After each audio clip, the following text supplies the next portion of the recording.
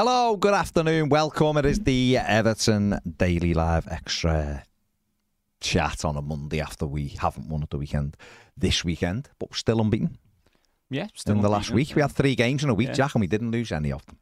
No, we've seen worse weeks from Everton, haven't we? Just a bit. Put it that way. Just a bit. We've had worse Mondays. Yeah, 2 wins and a draw. And only conceded the 1 goal as well. And did we really concede the goal, Jack? No. It was just a spawn-ridden attempt at goal, wasn't it? So, yeah, things are still on the up. I think we've not lost any ground on the bottom 3 as it stands, I think. To 18th place, still 5 points off, still averaging a point per game when you look at the games to points ratio, and that'd easily be enough to keep us up this season. So, yeah, frustrating the way it ended, but I don't think there's any disaster talk going on, because I think it was overall, like you say, a spawny goal. That usually leaves a bit more credit towards the team, doesn't it? And go, okay, well, normally that wouldn't happen, so we don't need to be too upset. I on Saturday, I was a bit disappointed. I got accused of being negative, a bit negative. Which is just, positive, Baz? It's one of the few rare times in my time of doing this that someone's called me negative. I normally get people going, "You're too positive. You need to be more negative." I think what people mean is at every occasion possible, they want you to say what they're thinking. At every single time. Otherwise, you're wrong. I get it. Yeah. I get it. You should know better, really. I should. To be fair, I should, really. I shouldn't say what I think. I should just say what people want me to say. No, I was just a bit disappointed then. First of all, I think Brighton were very good. They passed it round nicely, but there was 0 time they looked threatening. Matoma was the biggest threat. Evan Ferguson, who I think's a great player, done nothing all day. And they were decent up to the final third, but it was always going to be through Matoma. But it was when we had the ball. I knew that Brighton would have... I didn't think they'd have 80% possession, I'll be honest, but I thought they'd have 70 at least, because they are very, very good at what they do. But I was just disappointed with us giving the ball away so cheaply when it took a while to get it back. And the second thing, I think the manager should have made his subs. Players were running on empty. The core was destroyed with 10, 15 minutes to go. Jack Harrison was blowing through every orifice and couldn't run. Ashley Young looked knackered because Matoma had given him a bit of a torrid time in terms of running up and down. He hadn't got away from him too many times, but he had a couple of runs in the second half where he got to the line and we smuggled it away. So that was only we knew ever. The threat was there. We knew what the threat was. And I think you can see it with the goal, is that it's tiredness from Harrison. He gets done with a dummy, but it's not even a difficult one. I'd rather Matoma cross the rim with his right foot than check back, because he's more of a threat running at you into the byline. Yeah, definitely. I think we all wanted subs at the weekend. The argument was just who would it be? Nathan Patterson seemed like the obvious one to maybe, push Young up the pitch a bit, replace Harrison, and then you can almost double up on Matoma, effectively have 2 right backs on the pitch. Sean Dyche isn't going to change a back four with a 1-goal lead. He's just not that type of manager, is he? You can understand the thinking there, though. I do think that was the move. The only other really logical substitutions were Danjuma and Beto. I thought, again, I don't think Dyche trusts either of them in that type of game, in that type of setting, with 15, 20 minutes left, defend on a 1-0 lead, not having the ball, because Beto isn't as switched on as Dom. No. He doesn't make the same runs. He's just not as aware as the space around him as Dom is. And when you need that out ball to be perfect, you need the run to be perfect as well. And you don't always get that from Beto. The hard work's there, but the mental side of it isn't quite. And then Danjuma just simply doesn't work as hard as McNeil or Harrison either. So again, you can understand that. It's a game where Idrissa Gana played well, don't get me wrong, but normally with our first team out there, Onana starting thinking, it'd be really helpful if we could bring Gueye off the bench here, have him help us see it out. Obviously, he had to start, so we didn't really have another midfielder on the bench to, maybe change with the core or anything. So it's our lack of squad depth hurting us at the end of the day. I always say I think we have quality squad depth, but we don't have squad depth in numbers.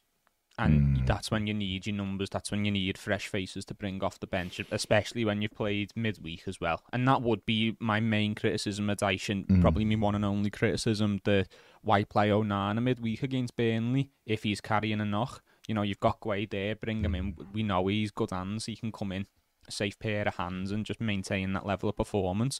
He's not quite as good as Onana in this day and age, I don't think, but he's more than capable. And then if you're going to have to play him at the weekend anyway, in the bigger game, in the tougher game, rest Onana midweek and then bring him back in for the Brighton game.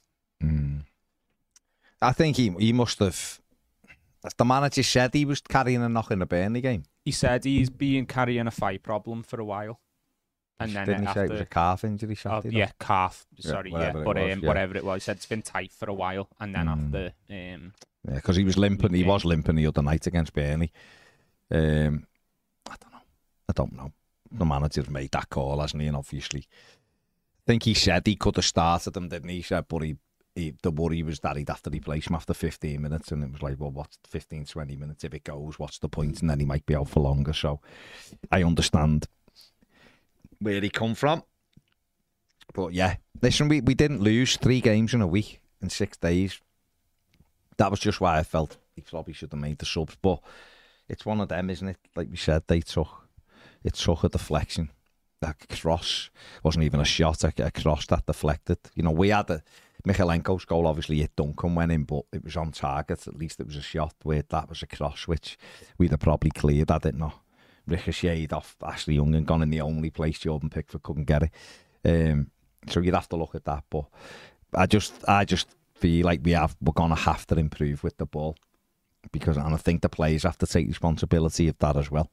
They're playing in the Premier League, and if they're playing in the Premier League, then you've got to be capable of getting your foot on the ball and moving. They just, what Brighton do really, the coach really well, but they just all move into space. They pass it and then move into space, where we don't. We play a pass and then just watch it, and I think that's the big difference. Or we just smash it up in the air and hope Dom wins it, but then we don't run off Dom enough, because he does win nearly every header, and there's like no one running in behind him, which is a bit mad. But overall, we got 4 points, and I guess it's that thing, isn't it? If you'd have said to me on the morning of the West Ham game, we'll get 4 out the next 6, West Ham away, Brighton at home, I'd have probably gone, go ahead then.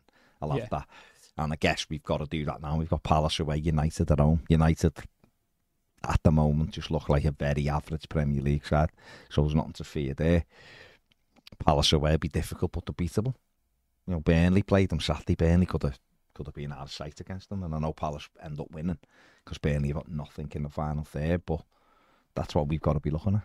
Yeah, definitely. And like you say, a point against Brighton, I think there's a good few teams in the league who go, yeah, you know what, I'd take a point against them, because they are just a good, well-coached side, aren't they? I don't even think it's necessarily about the ability of most of the players. It's just how well coached into that system they are. Like you say, always showing for the ball, and that's what we've got to learn to do to a degree as well. It's not about changing our entire ethos. You know, you can keep the defensive style of football, and, you know, being good off the ball as important as being good on it. Yeah, absolutely. Definitely. And we should keep all that. Just learn how to take care a little bit more. Have a follow-up plan for when Dom wins that header. Know who's running off him. Dom needs to know where he needs to send that ball if he can. And it's just little tweaks like that. You know, we don't need to be combating Brighton for who has the most possession. No, it's not. Last time we did that, we got beat 4-1.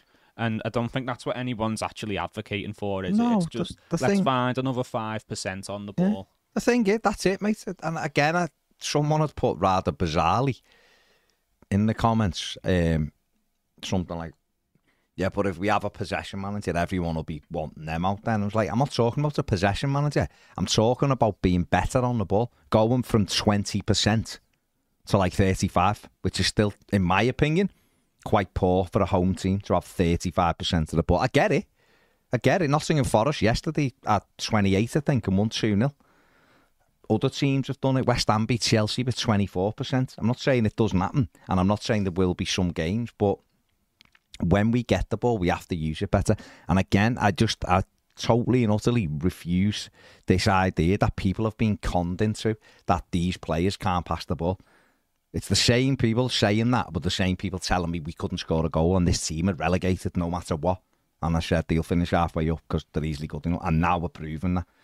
And I'll be proven right on how we play the ball as well. Because you don't fall into this narrative that people put out that it's impossible to pass the football. When you look at Brighton's plays and you go, Pascal Gross, all right.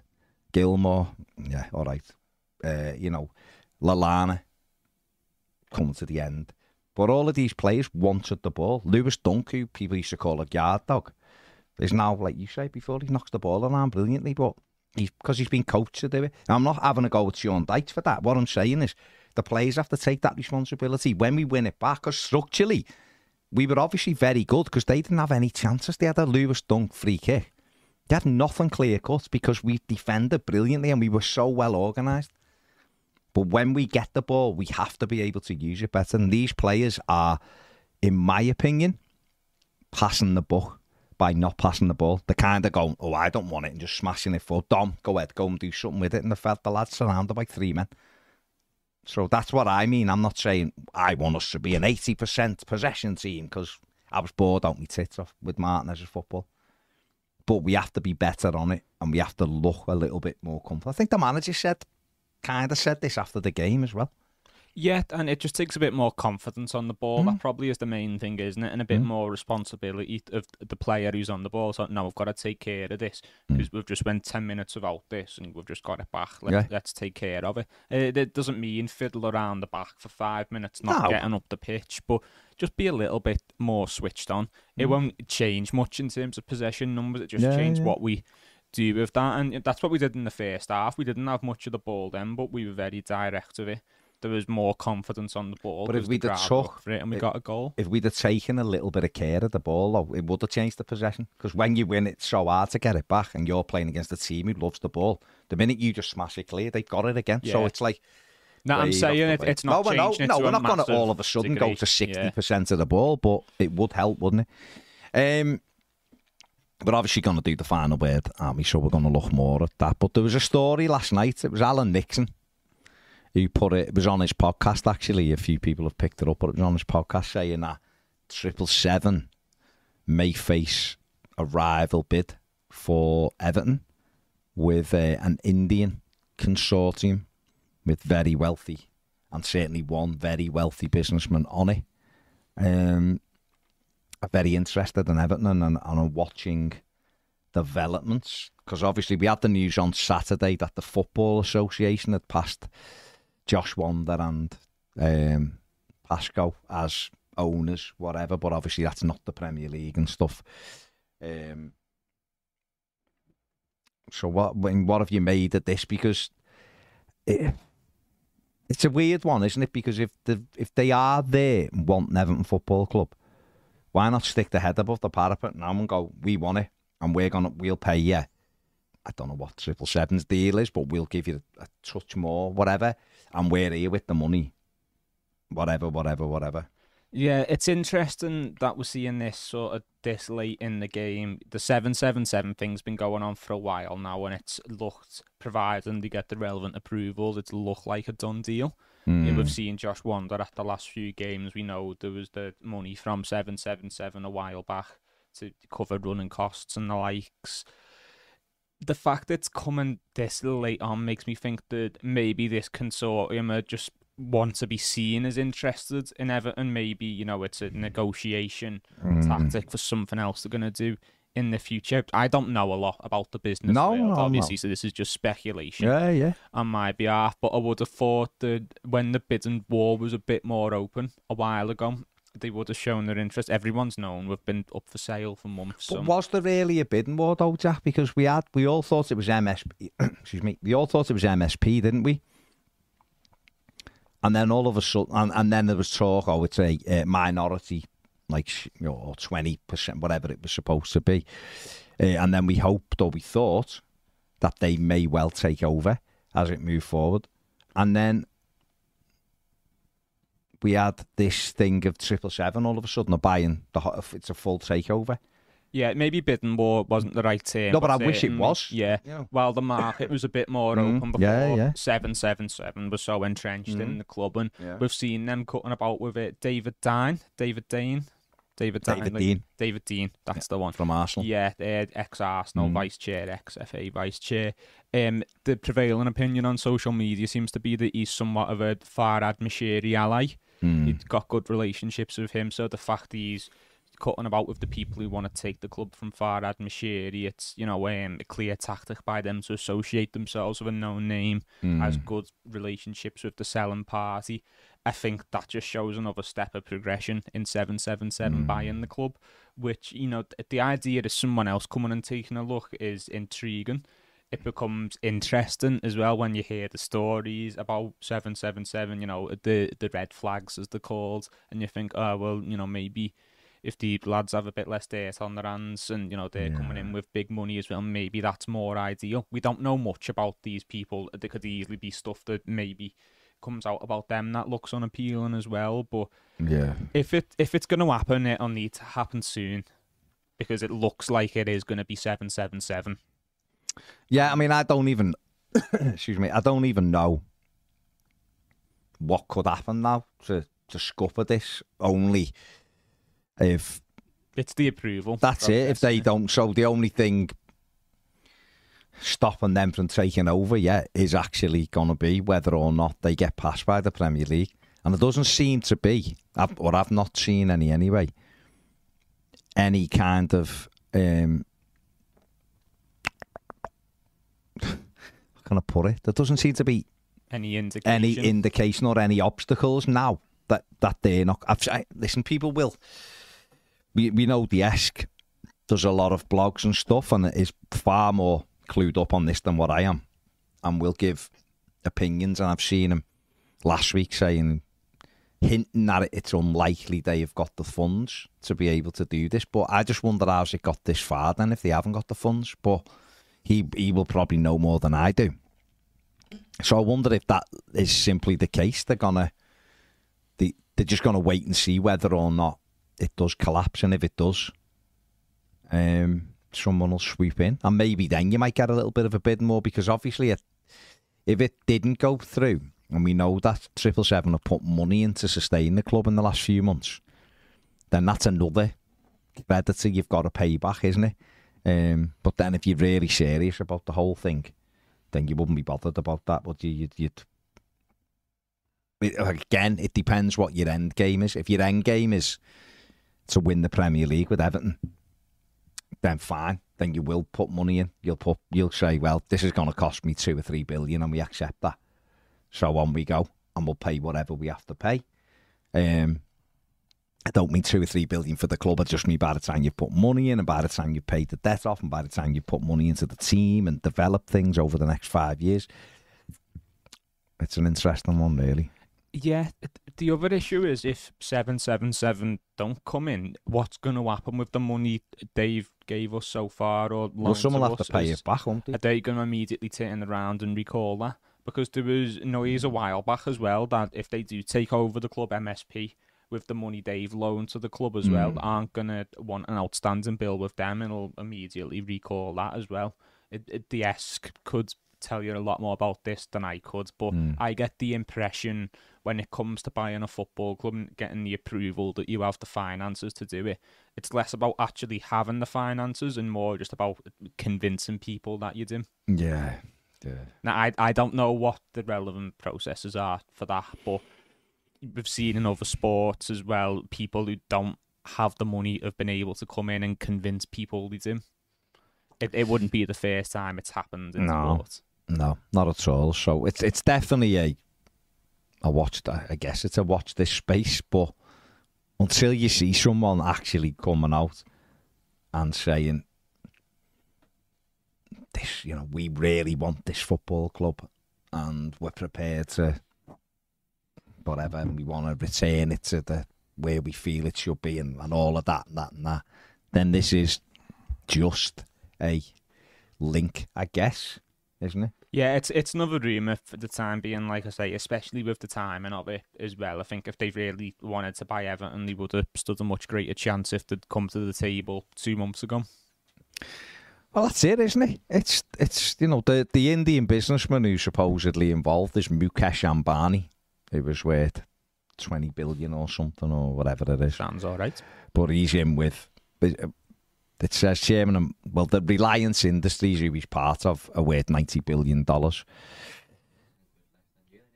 So, therefore, that's not too bad, is it? But I don't know. I mean, Ped, is there anything in this, in your opinion, that we should be reading, or is this simply, do you think, just Alan Nixon trying to grab some? You are our financial expert, of course. My due diligence. Yeah, you know, I can confirm. Yeah. No, how do? No, what I meant. No, sorry. In your opinion, what do you think? I would say, I could imagine there are people out there with money who want to invest in a Premier League team, who also might be waiting to see what happens with the commission and where we are generally as a football club come the time of making a decision.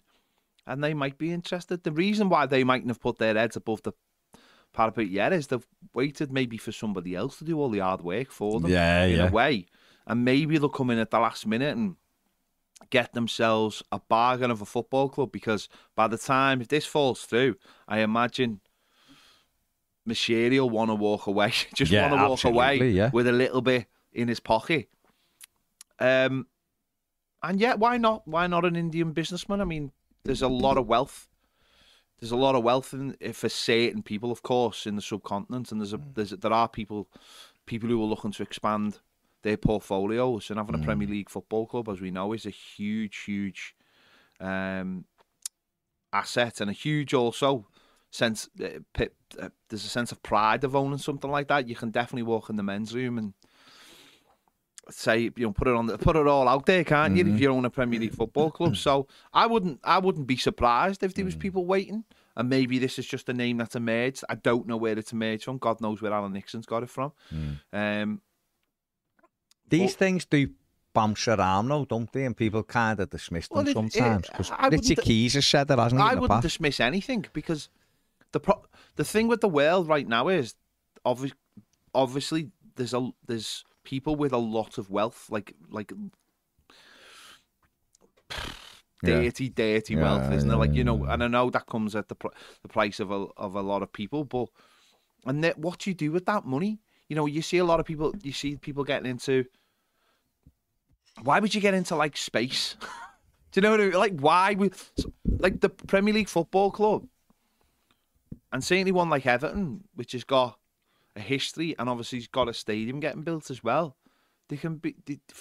I can imagine lots of people just going, no, but we can get this for the bottom price, like really, really low. With a brand new new stadium with it, and actually, in terms of Premier League, all those noises have gone away. We put a little bit of money in.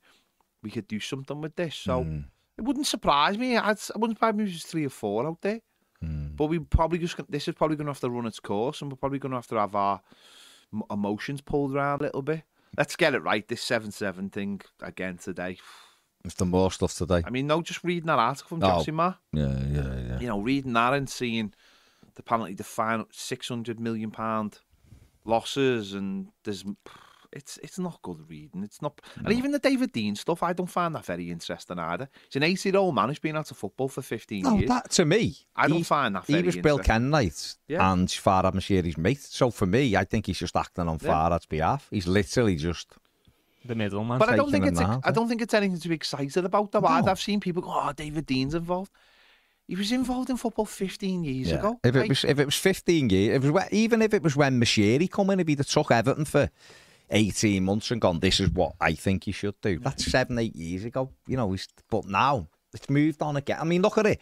Look at the difference in when Mashiri took over to the difference now. It's moved on that fast. When Farhad took over, FFP hadn't really, in the Premier League, really settled properly. You were still in a little bit of a grey zone. He said himself. He said there's a small window before this. I generally think the guy from the guy from Man City who's involved in 777 is a lot more interesting. Yeah, he's a lot more interesting than David Dean. No, he is. He's been part of a multi-club system, and we're seeing how that's working now with Girona being top of the league in La Liga, because it's not even about players, it's about sharing the expertise between your football clubs. That's a lot more interesting to me than David Dean getting involved. A guy who happened to be the chairman of Arsenal, or chief executive, whatever you want to call it, during obviously the Arsene Wenger years. It'd be like going back to like when Sir Alex Ferguson was winning trophies at Man United and plucking their CEO or their, do you know what I mean? It's like David Gillen players as well. Yeah, Paul Ince. We're getting Paul Ince. Things move on in football very, very quickly, and you need to have the people who are on the ground right now, or the next ones who that's who I'd be impressed with. I'm not impressed with this. Yeah. Is he being brought in to be involved though, or do they just want to be seen with him? And they want his expertise. They want his expertise. If you read the piece, they had them into their offices in Florida, and there was this idea that almost like, if you read the piece, of like almost like the top of his field, but that's not the way I look at it. I might be massively wrong, but I think football, I think you have to be at the sharp end of the stick. I think you have to be there doing all the modern things rather than relying on someone who did it 15 years ago. Of course you can take expertise, of course you can. But let's remember, this is the guy who wanted Machiri and Usmanov to take over at Arsenal as well. So, that's one of the reasons why he's not at Arsenal. Yeah, not a great track record, is it? I think just looping back to the Indian consortium, right now we don't really know how deep they are in this, where we stand with it. I think it'd be good for the football club if they were genuinely interested in getting involved, because it would at least offer another option. Right now, 777's main green flag is that they're the only ones. No one else really seems to want us up, hasn't been spoken about in that much detail, and they're obviously the front runners. But if we could have someone else come to the front, would have something to compare to, not just financially, but in terms of business practice as well. Do they have the same sort of negative press associated with them that 777 do? If not, it's a point to the consortium, isn't it? It'd be the more heads that are involved and are interested, it's good, because it means we have more pick and we're not just going with someone because they're the only one. No, you're right. It's one that, like Pets just said, we're just going to have to let play out, aren't we? If these are really serious, then come in for a chat. Yeah. Well, if they're really, really serious, it'll develop, won't it? They'll make more noise, and but if 777 are that far down the road, you see, my worry is with this, and again, I don't know whether this is accurate or inaccurate. I'm just saying it from bits you've read. There's all of the reported losses for their organisation, so that's a worry immediately, because we're a football club that needs money. We can't afford. We can't be doing that.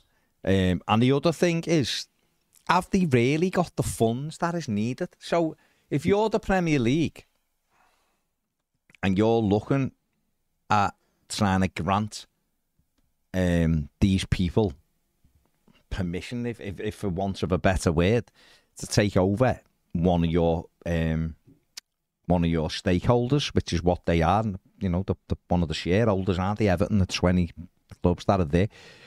If you're allowing them to take over there, you have to be certain that these people have got the money for a start, because otherwise the whole administration thing, and it's you let them in, we'll go after the Premier League. We can't see it, will we? As fans, we don't get a balance sheet to go, look, lads and girls and everything else, there is all our money, and we're going to put that into. We've got enough money to buy your football club, to run it properly, to employ who we need, to spend money on players, whatever. No one's going to come out and do that to the fans. I understand that. I get it. But we have to trust that the Premier League are given some kind of insurances that it is all there, and that they can develop the football club, and they can keep the club going, and they have got, because the money, the losses. If you read the article, they're just borrowing. They're borrowing heavily. That's where the money's. So how do they, like in your opinion, and I know you've read more of this than me, to be fair, how in that case then can they demonstrate, you think, to the Premier League that they have got all the money to do what is needed to run a modern day Premier League football club? I don't think they can. I don't. So therefore, if you were the and I know it doesn't work like this, but if you were the Premier League and like Jack's 777, and I keep giving stories out there about how bad Jack is at paying, or how much he owes, or has he done things correctly, surely someone at the Premier League, whoever it is, are kind of going, this isn't good, is it? They probably are. But the latest article is this holding companies and different people are buying different things, and the money just seems to be getting passed from one place to another, and they're getting loans in from a large hedge fund that gets money from deals with insurance companies, and it's very complicated. Like, it's way above my pay grade. But I was asking you as a fan. But certainly they can they demonstrate then that financial. Can they demonstrate it? That's now maybe they can if they produce. I wonder how it's one done. set of figures. I just think if you've got what they've clearly done is they've gone big, they've gone early, they've bought a lot of football clubs, they're using debt, and maybe one day they think this portfolio is going to pay off, and it might do. It's a risk, but surely if you're one of the football clubs, you're at risk if it doesn't come off. You're the collateral damage if it doesn't come off, and that's the problem. Because they own you, can they then just decide to go, well, we own you, so actually we're taking some of your money away from you to pay our debt, which is essentially what Manchester United do in a way. Mm. We don't make enough we own for you, that. we've got debt, you pay the debts.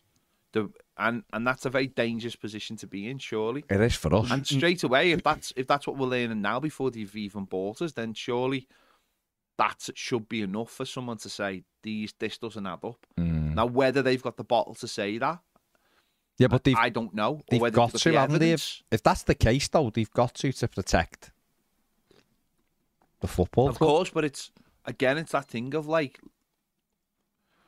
legally, what do they need to produce and what don't they have to produce? What criteria? Do you know what I mean? Yeah, like that's the problem, isn't it? It's like, you're asking for a set of books from them. Well, what if their books don't have any of this information and all that information? Because one of the clubs apparently is not even owned by them. It's owned by their sister company called 600. And they're like basically like borrowing between themselves and all this kind of stuff. Yeah. And actually the clubs are being bought by an acquisition company and all these kind of things. And this is where it becomes very complicated. And people like Diesk and John Blaine will know a lot more than we will. Because it becomes this thing of like, you get entrenched then in the business world, and how are we as normal people just trying to about football supposed to understand this football? I'm sure there are people out there, by the way, who do understand this football. I don't want to dumb down any of our audience. No. But certainly, we're just saying we don't. We're not trying to put it out. Think about it. It's not even that we don't understand it, or I don't understand it. I don't understand the criteria that's needed. I haven't got the That's the big thing, isn't it? It's like you could know all the information, and these could come around and go, but actually, none of that really matters because that's none of that's in the small print. It's can you demonstrate you have the money? And they go, yeah, mate, here's my bank records here. But what you're not seeing is where that money comes from. I want to know. I'm watching Payback at the moment, which is actually quite good ITV drama.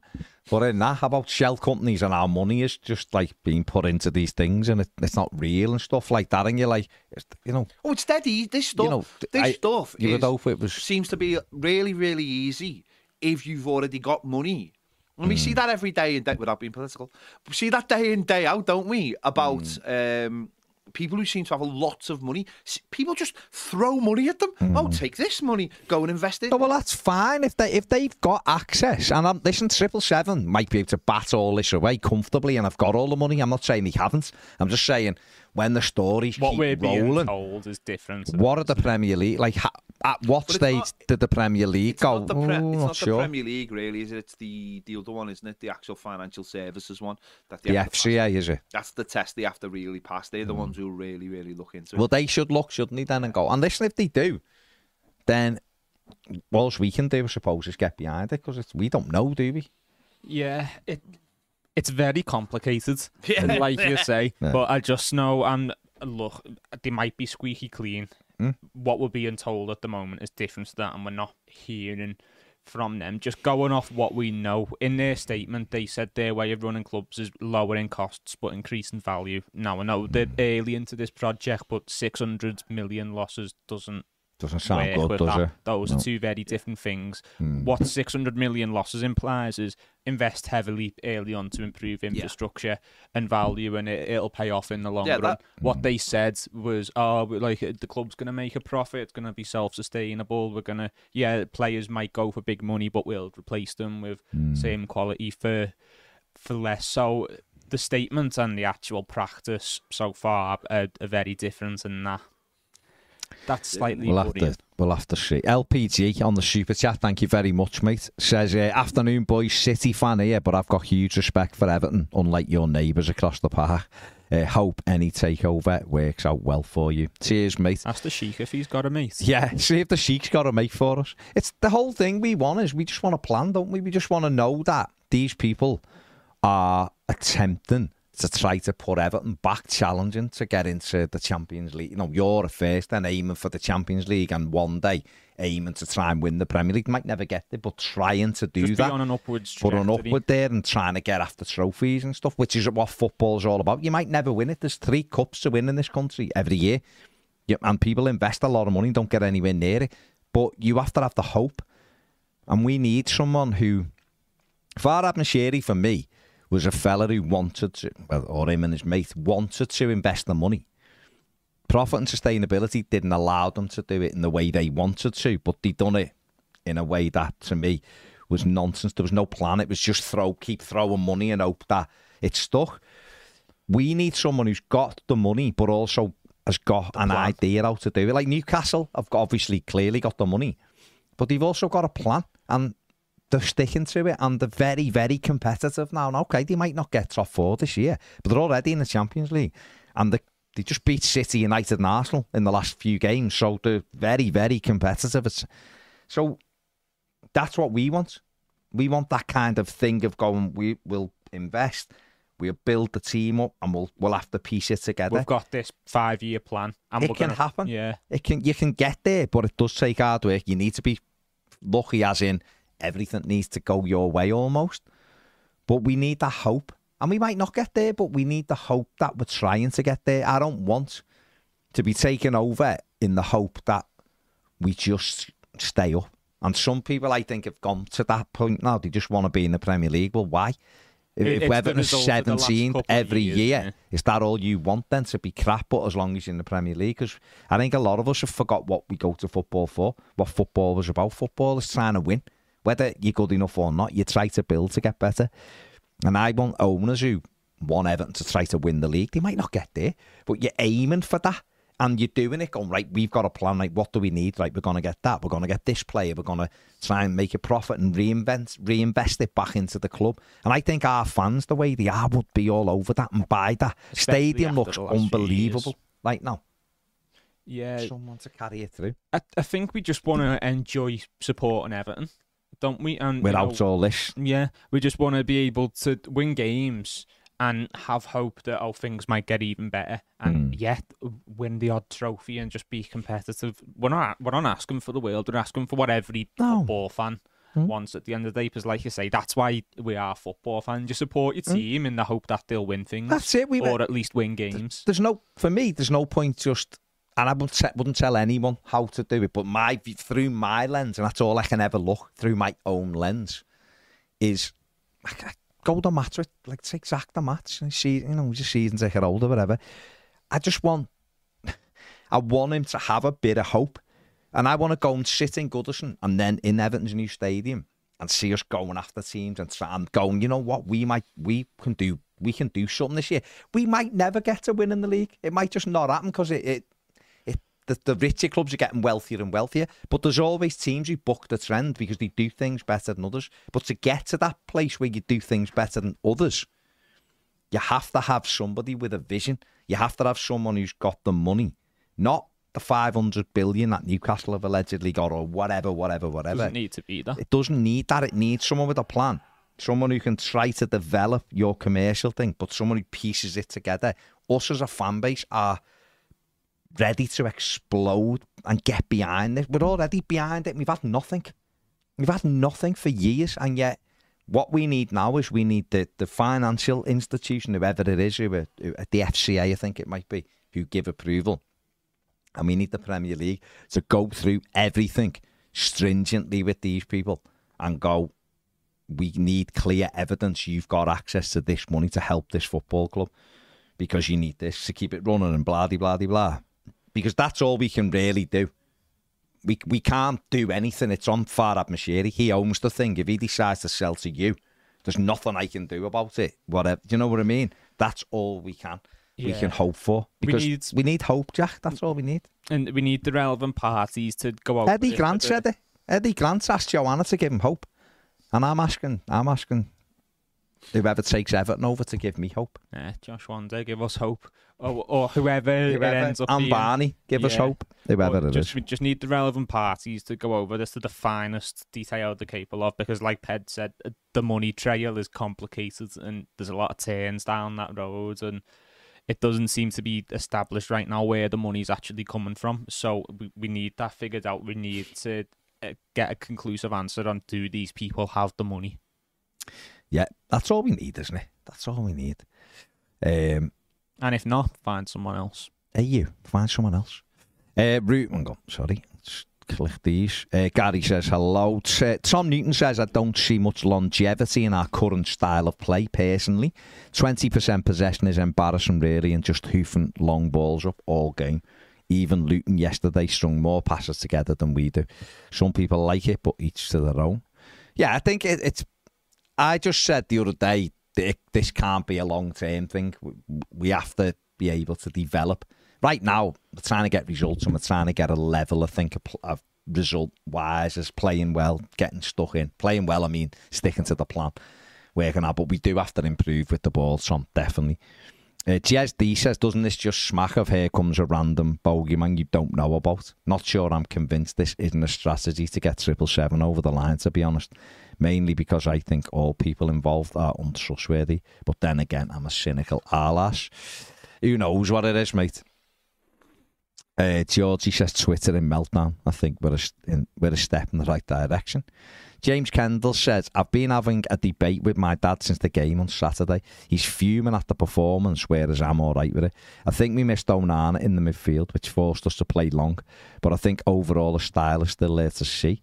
My dad is fuming about our lack of possession and playing defensively, but I think it's just how we're going to aim to go forward for the rest of the season.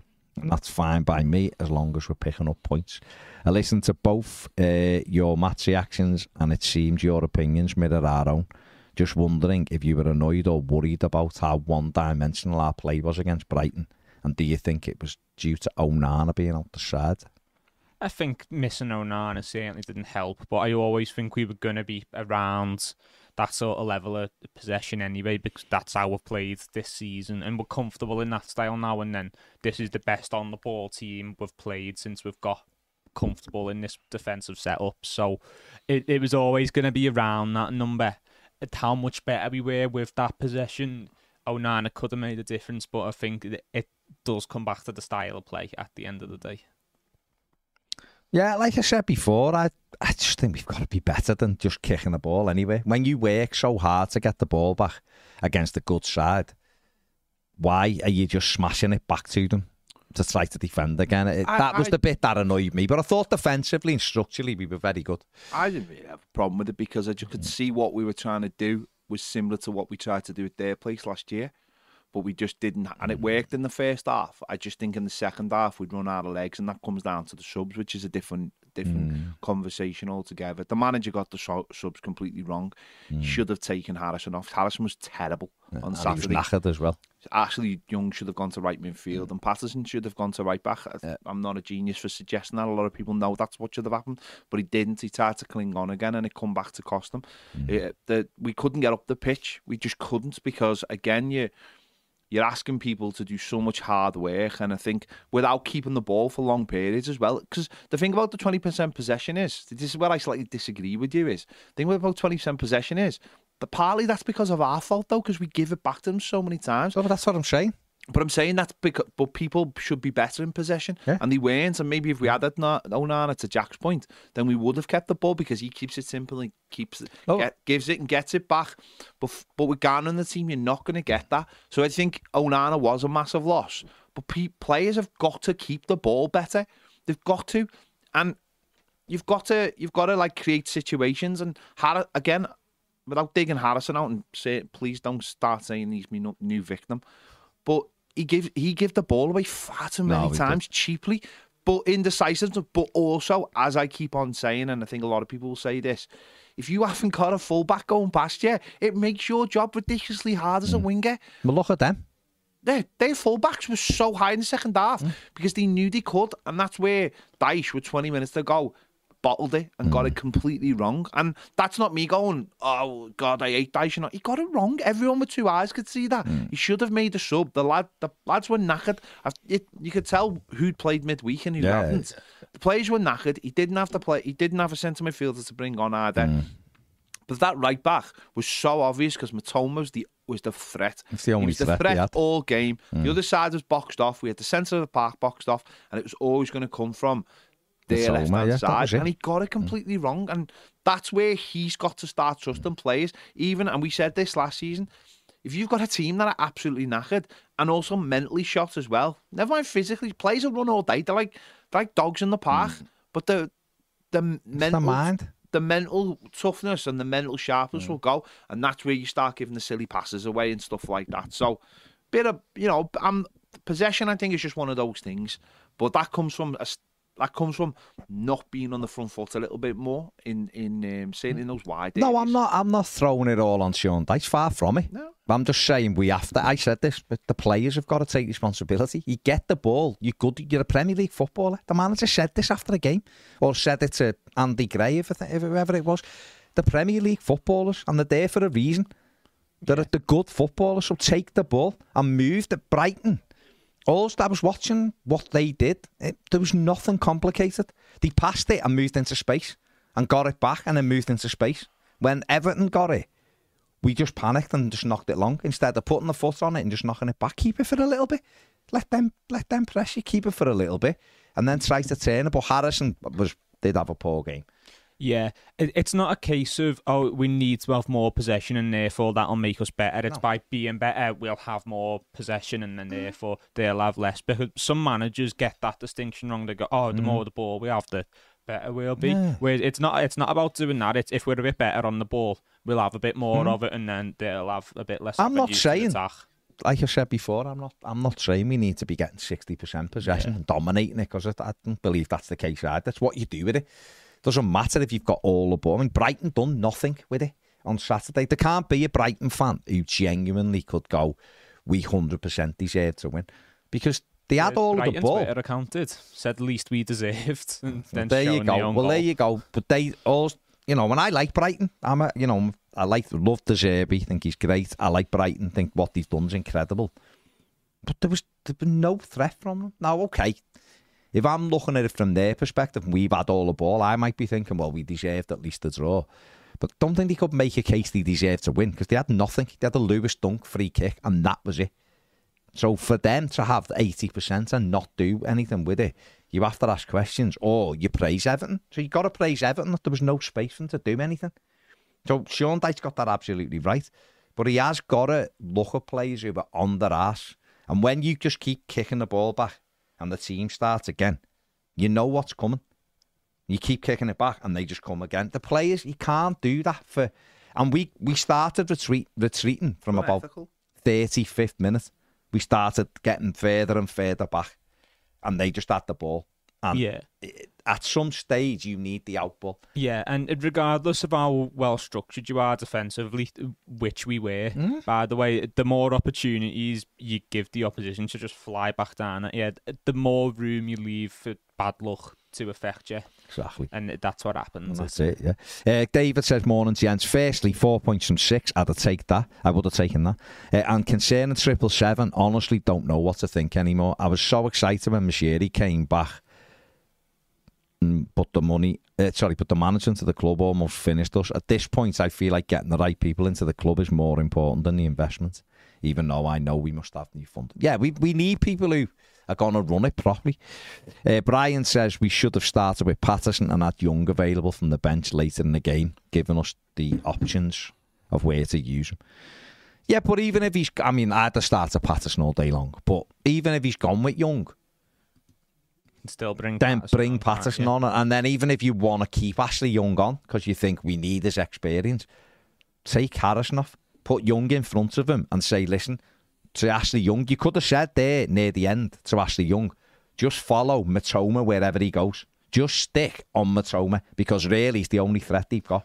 No, especially in the last 15-20 minutes of a game as well, where you can effectively just double up on a player because he's their danger man. He's the one they're playing for every time. And then you know what happens? We win the ball back more often. Exactly, and then we've got a bit more of it. Cal says, I understand and agree in most concerns about Dyche's playing style and his inability to make subs. A criticism a couple of Burnley mates of mine also warned me about prior to him coming to us. But it's really a nice change not to worry about being relegated.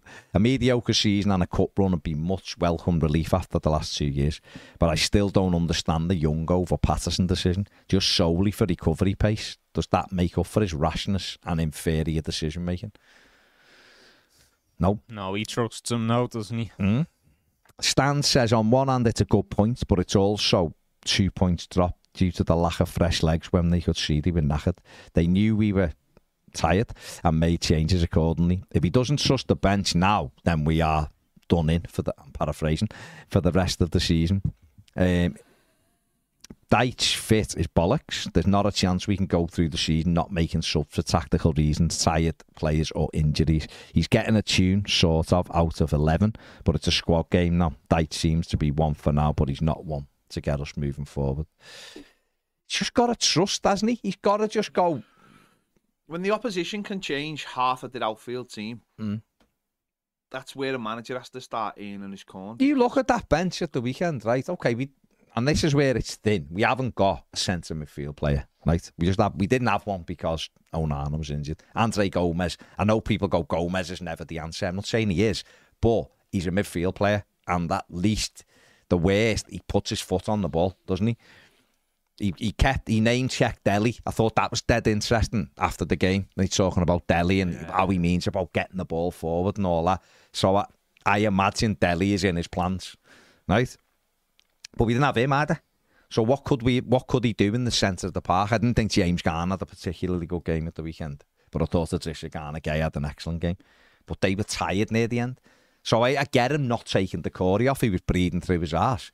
And Dan Juma probably... You can't rely on him to run back. But Patterson for Harrison, even if he'd have left Ashley Young then and gone to Patterson, right? Just go and stand on Matoma for 10, 15 minutes, mate. Where he goes, you go. I didn't think Ashley Young had a bad game. I No, thought he looked after Matoma quite well. He was just looking tired. He was tired and he got done. He got done twice before the goal. What I didn't understand about it was he made that sub on Wednesday night. He made the Patterson to right back. Yeah. And that's why Ashley Young scored. Yeah. When we were 2-up. And I just thought that was the most sensible thing in the world. I don't think it's like reinventing the wheel. No, I just thought it was he knows that. He said Harrison's not fit. And fair enough if he's not, he's not. He's playing him and there isn't much else out there. But I just think that's a dead sensible... Like, the goal itself, and I know we'll do it more later, but the goal itself, the gap between Ashley Young and Harrison is far too big. Yeah, they should be both on him. And if it's Patterson would actually be doing what Harrison's doing there and actually running with them and not letting them team. And then Young comes over to him, closes him down a lot closer. And that to me is just if you watch it again, Harrison is like the ball switched and you see him having to he's turn. Like, oh no. He's like, and he runs out and then it's the turn and it's Matoma, if you watch him enough, he generally goes back onto his other foot. It was obvious now, okay, the cross is not a good one and they're very fortunate, of course, yeah, but for me, I would have just made that change. Jonathan says everyone opened this Indian group, Sam Barney, but it's more likely we get the Venki type. Cal says, from a 777 point of view, I really want to know what a long-term plan looks like for the remarketing the team, remaking the team. History means very little to newer markets, Middle East, USA, China, and this can be proven by the success of newly successful teams like Chelsea and City. So how do we differ from clubs and gain long-term marketable success? I always tend to agree with Baz when he mentions the missed opportunity of James signing and ability to really exploit the Colombian market. Not a euphemism. I mean, Ped says it as well, Cal. No, it is. You need new people, in my opinion, and brave people. Right. See, I don't disagree with what he's saying. I actually don't think Everton get the Everton market. No. I don't think that when you talk about exploiting new markets, I don't think Everton exploit the market they've already got. I think there's thousands and thousands to almost maybe 1 million Everton fans in the world. If you were successfully promoting yourself to those fans, you'd be making more money. Yeah, you need people who understand modern marketing as well, don't you? Not how it worked in the 90s or the 2000s, because that's something that's always changing. You know, there's always new marketing techniques. There's always a new place to market yourself on as well, or a new market to exploit, and that's why you need fresh faces who understand that. When I was in Paris, I was in the shop, and they've obviously got a Korean player, but like they properly market. Like the shop was like, so it was Mbappe, and then it was him. And obviously that's the market they're going after. You know, you look how important Son is to Spurs in that market. Like, I'm not saying we go and buy a Korean player, but the point being is, straight off the bat, they're like, who's the most marketable player we've got? And I'm not, again, it's two different things. Worlds, yeah. But that's the point, isn't it? You're marketing to your fan base and then saying what attracts you to come and. We very rarely do that. Have done that going back to the James Rodriguez situation. We very rarely get a player and go, we're going to throw this player everywhere. We're going to make. We've said it for ages about making Dominic Calvert-Lewin the face of Everton Football Club, making him. You know, this is a guy who you know, he's in all kinds of exterior football, marketing. And yet we, as a football club, don't exploit that same player because we're so scared. We're so scared to put anyone on the front in case someone says something or he might leave or whatever it is. It's like, well, if he leaves, he leaves. You just take him off the banner and put, like, just not very good at it. Get that one on. James says, don't forget 8 of these lads have played 3 games in 6 days it was. Defo had tired legs, so we should have made subs. And Pat says, Dyche said to Gray, he wants them not to just hoof it. Turn and get it up the field doesn't mean hoof it in panic. Also, Pickford needed to pass it out from the back at least a little bit. Not all the time, but bombing it up to Dom is one-dimensional. Yep, and Pat also says, why did this draw against Brighton suddenly bring Everton Dars out the woodwork? We get a decent result against the top 6 side and the sky is falling in and it's Dyche out. We've been crap for nearly 3 years and the first sign of sustained stability is where it starts to kick off. I think it's the Everton lids who are the problem. The Everton Dars.